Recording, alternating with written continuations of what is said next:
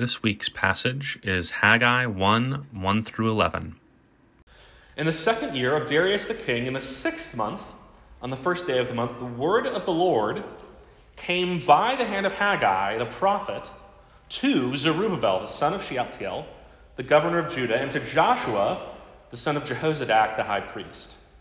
Thus says the Lord of hosts, these people say the time has not yet come to rebuild the house of the Lord. Then the word of the Lord came by the hand of Haggai the prophet. Is it a time for you yourselves to dwell in your paneled houses while this house lies in ruins? Now therefore, thus says the Lord of hosts, consider your ways. You have sown much and harvested little. You eat, but you never have enough. You drink, but you never have your fill. You clothe yourselves, but no one is warm. And he who earns wages does so to put them into a bag with holes. Thus says the Lord of hosts, consider your ways. Go up to the hills and bring wood and build the house that I may take pleasure in it and that I may be glorified, says the Lord. You looked for much, and behold, it came to little. And when you brought it home, I blew it away. Why, declares the Lord of hosts? Because of my house that lies in ruins, while each of you busies himself with his own house. Therefore the heavens above you have withheld the dew, and the earth has withheld its produce. And I have called for a drought on the land and the hills, on the grain, the new wine, the oil, on what the ground brings forth, on man and beast, and on all their labors. This is God's word.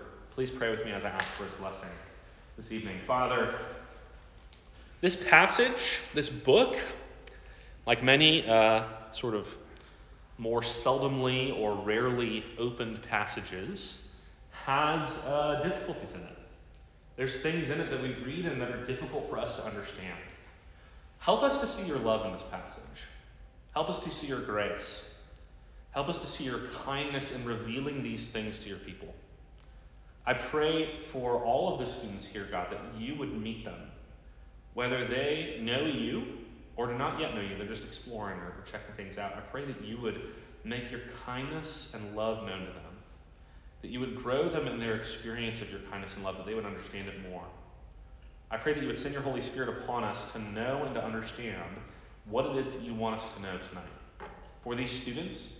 And Lord, I especially pray for myself, that you would enable me to say things about this passage, to talk about it in a way that is true and good and helpful and clear. Lord, we praise your name. We ask that you would bless us and help us this evening. It's in your Son's name I pray. Amen.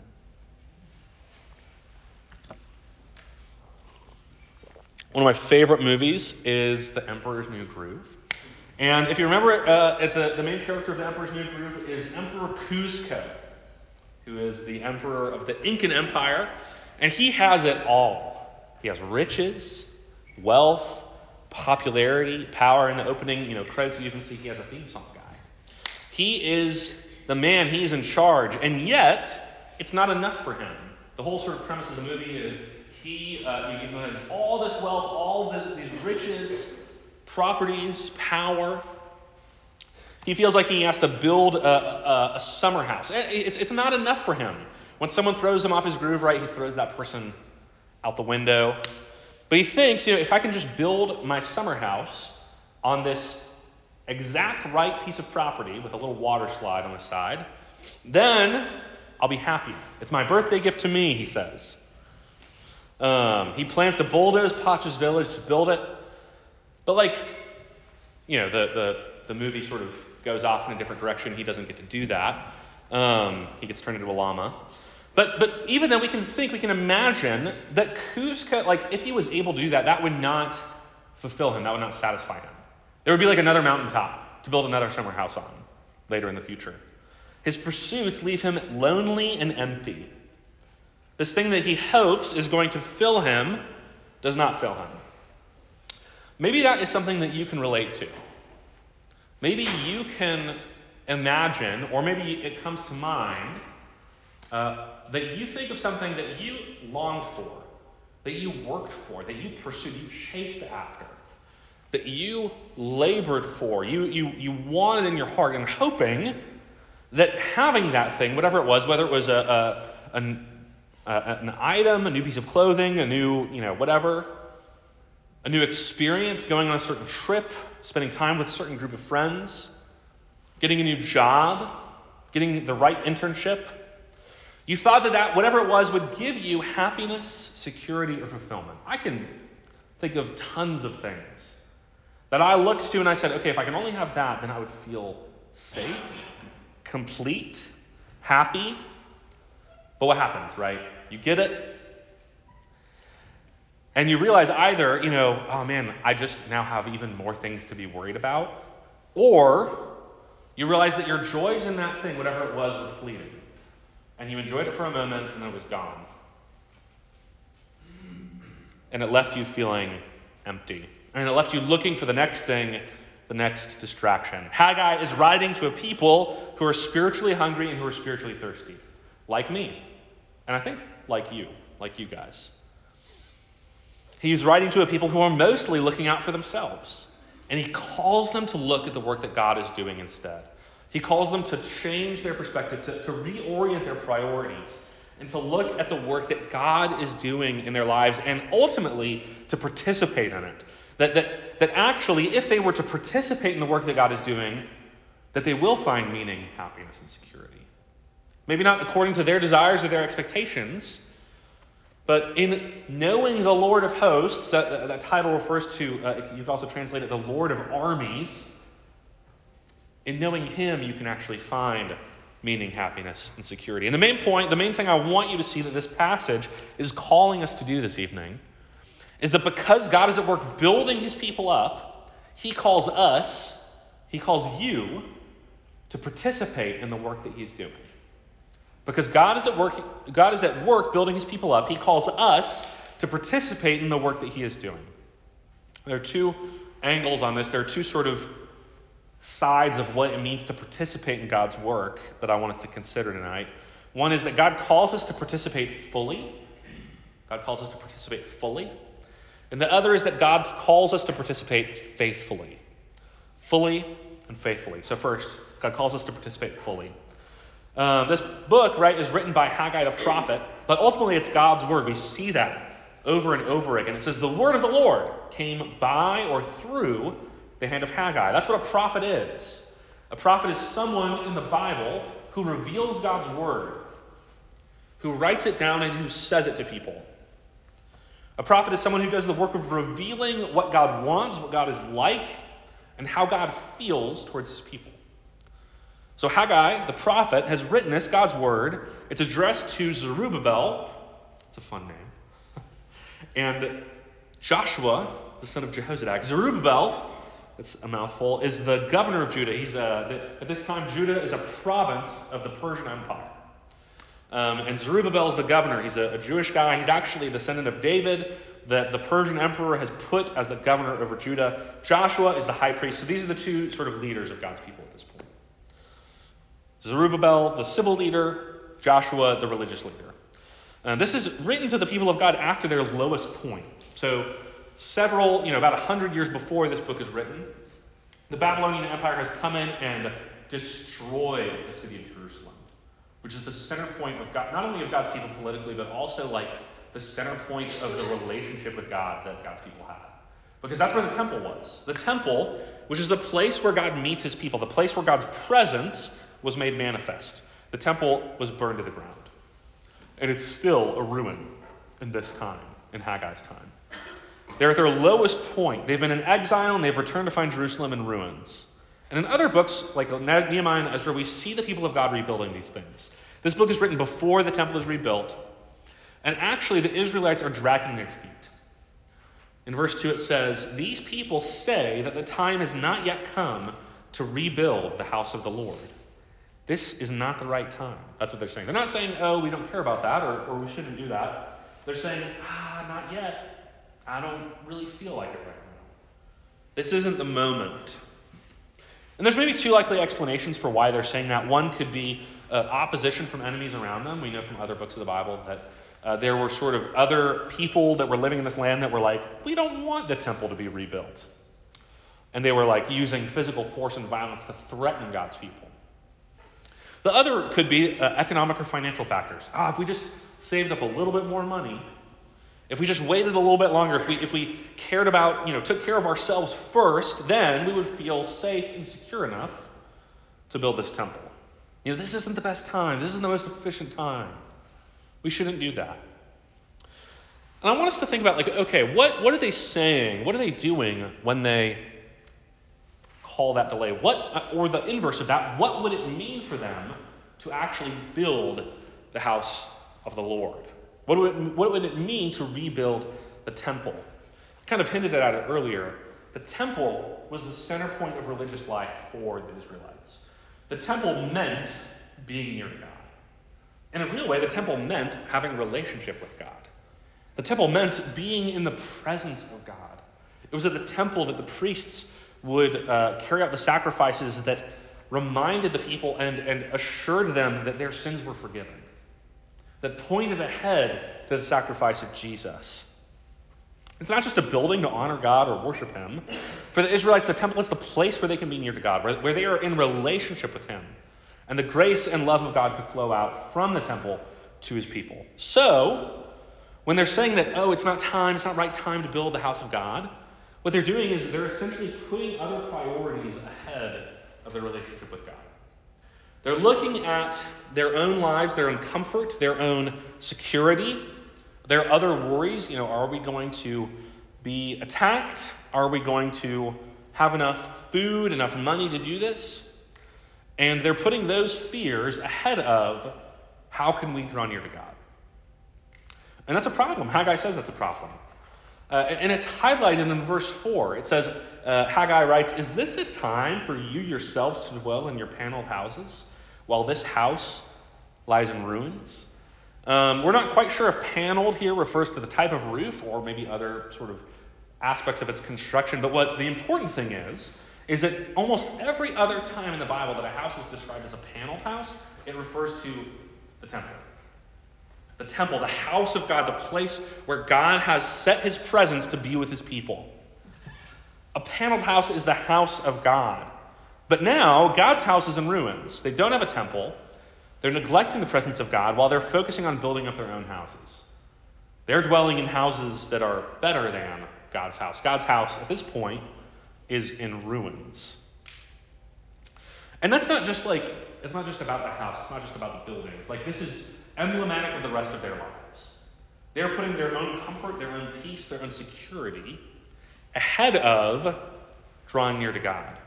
They're compromising on knowing God and having faith in him because they are afraid of the world and afraid of what circumstances might come. That's partly why Haggai keeps repeating, "Thus says the Lord of hosts, the Lord of hosts, the Lord of hosts." It's a title for God that's really emphasizing his power. And it's almost like he's saying, if you guys really believe that God was the Lord of hosts, that he was powerful and mighty, y'all would be building this house and celebrating.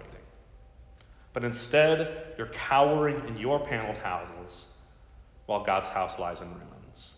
And he talks about, part of what he's saying is, how is that going for you? How is it going for you to live your life in this way? And we see in verse 6 the consequences of that. He says, "You've sown much and harvested little.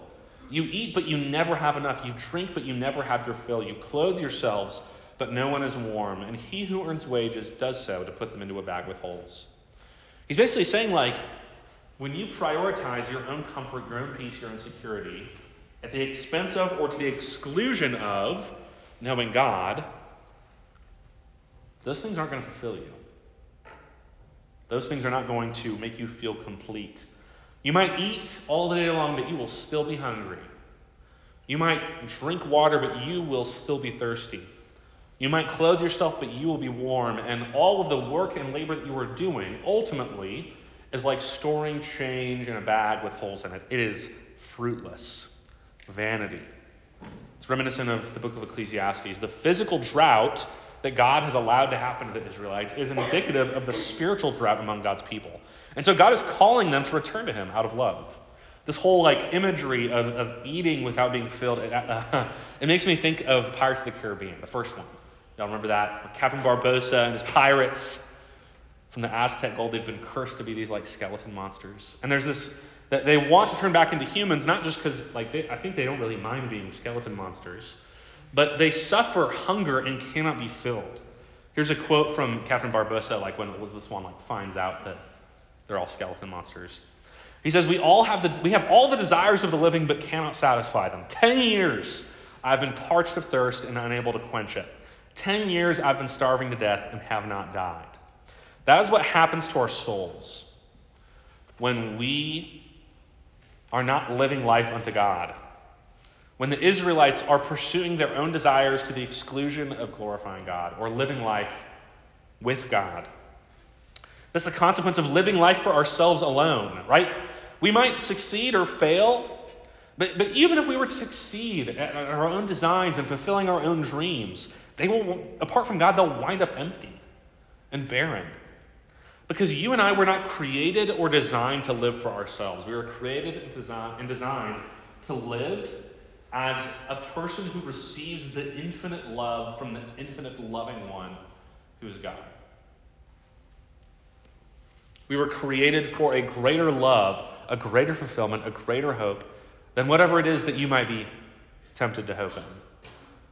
And when we try to live this way, when we try to focus solely on our own desires, our own peace, our own security, our own comfort, we receive a curse. The natural consequence is that we feel empty. We feel aimless. We feel hopeless. The things that we hope will fill us do not fulfill us. So what does it mean? What does it mean for us to live life to God? What does it mean to participate fully in the work that God is doing? We see a hint of it in this passage. In verses 7 and 8, the Lord says, go and build this house. Go and build the house of God so that God will take pleasure in it and that he may be glorified. Go and build the house of God so that we can be near to him. Go and build the house of God so that we can have a relationship with God. The main thing is not the building of it. It's the relationship with God. It's the drawing near to the Father. And I think practically what that looks like is mostly a question of priorities. Right? It's not wrong to look after your own peace or security or comfort. It's not wrong to care about those things. Those are important things. Being faithful to what God's called you to do probably means being responsible, working hard, being careful with your resources. But the problem is when those things become ultimate things and we exclude God from the equation. I think it's mostly a question of participating in the work that God is doing in your life and making that a priority for you. When you hear that, I'm sure that there's a lot of different images or ideas of what does it mean to participate in the work that God is doing, or to make God your top priority. I'm sure you all hear that a lot. Here's what it doesn't mean. It doesn't mean that everything in your life has to be spiritual. Haggai isn't saying, hey, tear down your houses, sell your houses, and give it all to God. He doesn't say that. He says, go in the hills and cut down wood. Stay in your houses, but build the house of God. What that looks like for y'all, you don't need every single conversation to be a deep spiritual conversation. You don't need to sell everything you have and give it all away. That's not what God is calling you to. We think of our lives sometimes, I think, in these discrete areas. I have my spiritual part of my life. I have my school part of my life. I have my work. I have my friends. I have my, family. What God is saying, what God wants from you, is that those things are all connected. And rather than seeing them as discrete, separate things, the spiritual aspect of your life, God cares about all of those things. God cares about all of those different parts of your life. And really what it means to live life to God, to make God your top priority, is to bring God into all of those areas and honor him in all of those areas. And basically what that looks like is essentially pursuing his heart and loving others in each of those kind of different parts of your life. God's not calling us to get rid of every area except for the spiritual area, but to bring all the parts of our life before him and invite him into our heart and through our heart into every part of our lives as our Father and as our Lord. The truth is, if you seek to find fulfillment or security on your own, you will always feel empty. But if you look to the Lord and build his house, you'll actually get all of those things. Just sometimes not in the ways that you might want. It's like when Jesus says in Matthew 6, he says, Seek first the righteousness of God and his kingdom, and all of the other things will be added to you. God loves to provide for his people. And right, like we should go into God's presence in reading the word and praying. Like those are maybe the more like spiritual side of like going into his presence and knowing him and making him a priority. But like when you eat a meal, like God made food delicious for us to enjoy. So when you eat a meal and it's like really good, when you enjoy that as a gift from God, you are glorifying him by doing that. When you enjoy the laughter of friends and hanging out with them, you are glorifying God by doing that. Ask him for help. Ask him into these parts of your life. He is the Lord over every inch of this universe. And we glorify him not only when we serve him and do sort of things that we feel like are service-oriented, but we also glorify him when we enjoy the things that he's given us. And ultimately, you and I can do this. We can participate in the loving work of God for us and for the world because Jesus has accomplished it for us. Because Jesus actually built the house on his own apart from us. And yet he invites us into the work that he's already done. Which brings me to my second point. We are to participate faithfully, believingly, trustingly in the work of Jesus Christ on our behalf. Right? This passage is calling Israelites to literally build the house of God. And the temple that they end up building, they start to build it later in this chapter. We'll talk about it next week. The temple that they start building is the same one that was standing when Jesus was born and when he was walking around and doing his ministry. The same Jesus or the same temple that Jesus made a whip out and drove the money changers out of the temple. The same temple that he went in and preached in. That was this temple. And before Jesus was born, the temple was the only way for God to be with his people. And that changed when Jesus was born. The purpose of the temple pointing towards the idea of God being with us was fulfilled in the body of Jesus Christ. God made a true and a better temple for us in Jesus. And that he came and dwelt among us. Not only was there a building where we could go there and meet him, but he came and took on the form of a human being and experienced all the pain and suffering that you and I might feel. God made a better temple for us in Jesus' body, a place that we can meet him. And not just that, actually, but the New Testament actually says that God is building everyone who believes in Jesus to be a part of that temple. Ephesians 2:19-22 says, "So then you are no longer strangers and foreigners, but you are fellow citizens with the saints and are of God's household, having been built on the foundation of the apostles and prophets, Christ Jesus himself being the cornerstone, in whom the whole building, being fitted together, is growing into a holy temple in the Lord, in whom you also are being built together into a dwelling of God in the Spirit." What that passage is saying is that you are the temple now. If you believe in Jesus, if you know him, if you believe that he's the Son of God and he died for your sins, you are the temple of God. You are his house. And he dwells in you. And God's call to the Israelites in this passage of Haggai is fulfilled in your spiritual life. Not alone, but your spiritual life in Jesus that he has accomplished for you. Right? The temple now, the place where God's presence is with his people, is in and through Jesus and all who believe in him, and maybe even most specifically in the church. That's partly why we say we love the church and it's important for y'all to be there. Because that's participating in the work that God is doing means building up his church. Right? Ultimately what Haggai is calling the Israelites to do is to give their hearts to God. He's not wanting them to build this temple because the temple itself is what matters. He's not asking them to build this building because there's some sort of magical, mystical aspect to the building. This temple that they build will be actually destroyed in the year 70 by the Roman armies. But God's presence with his people will never go away. It will last forever because it is in Jesus and he has an indestructible, eternal life. What he's calling the Israelites to do is to give their hearts to God, to believe in his promises of grace and mercy, and to live that out, to obey him. Loving God looks like loving obedience. Haggai is pointing forwards and anticipating the spiritual reality that we have today, which is that God is with us. God is near to you. He's not far.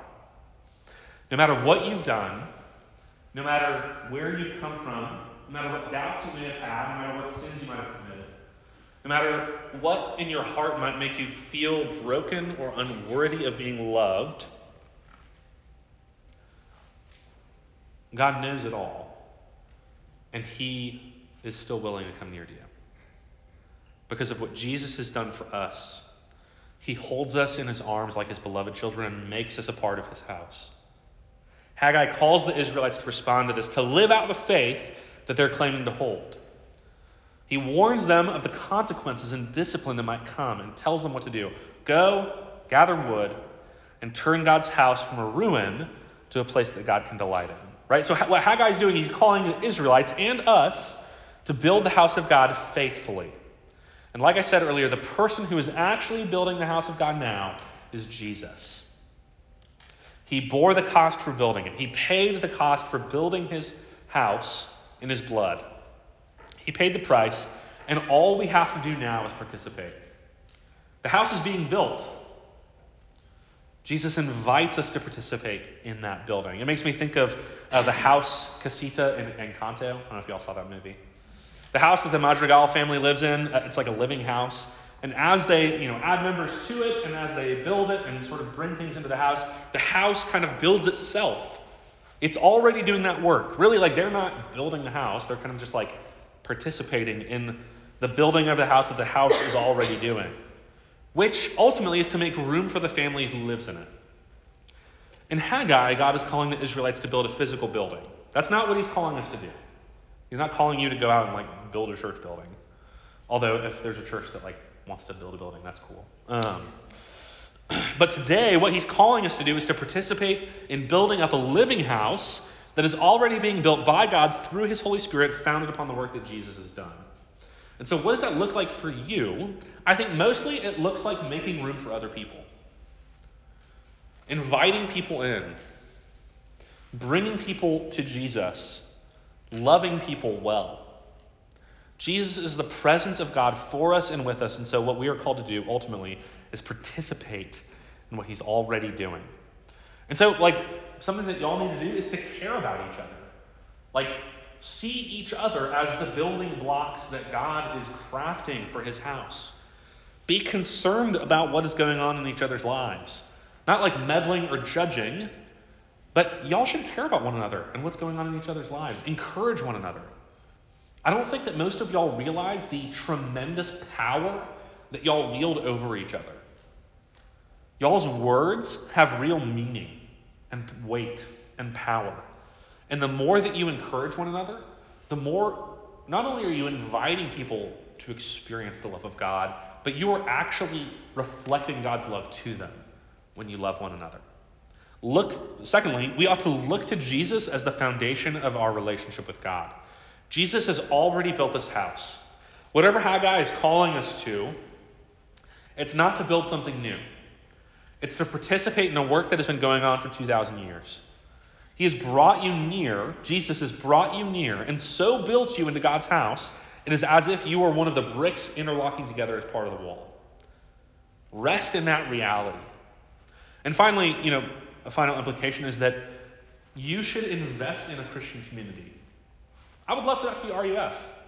Come and engage, come meet with me, meet with Anna Russell, hang out with each other, invest in your relationships. And ultimately, join a church. Whether that's now here in Statesboro, whenever you leave here and graduate, this is the place that God has purposed for you to grow, where he is going to work through you and in you as you look to Jesus and lift up his name. Right? A lot of times I talk to students and y'all are wrestling with questions of what is God's will for my life? And I don't always know that answer. But one thing that is definitely a part of that answer for each of you will be found in the church. God is building us to be a church together. I want to close by reading some passages from 1 Peter 2 that Peter writes about this reality. He calls us living stones. He says, as you come to Jesus, who himself is a living stone, rejected by men, but in the sight of God chosen and precious, you yourselves, like living stones, are being built up as a spiritual house. You're being built up as a spiritual house to be a holy priesthood, to offer spiritual sacrifices acceptable to God through Jesus. You are a chosen race, a royal priesthood, a holy nation, a people for his own possession, that you may proclaim the excellencies of him who called you out of darkness into his marvelous light. Once you were not a people, but now you are God's people. Once you had not received mercy, but now you have received mercy. That's the hallmark of this community. That is the thing that Haggai is driving towards. The thing that should be at the bottom of your heart, the center of your heart, is that because of what God has done, you are a person, you are a people who has received mercy. Participate in the work that God is doing by reminding each other that. Let's pray.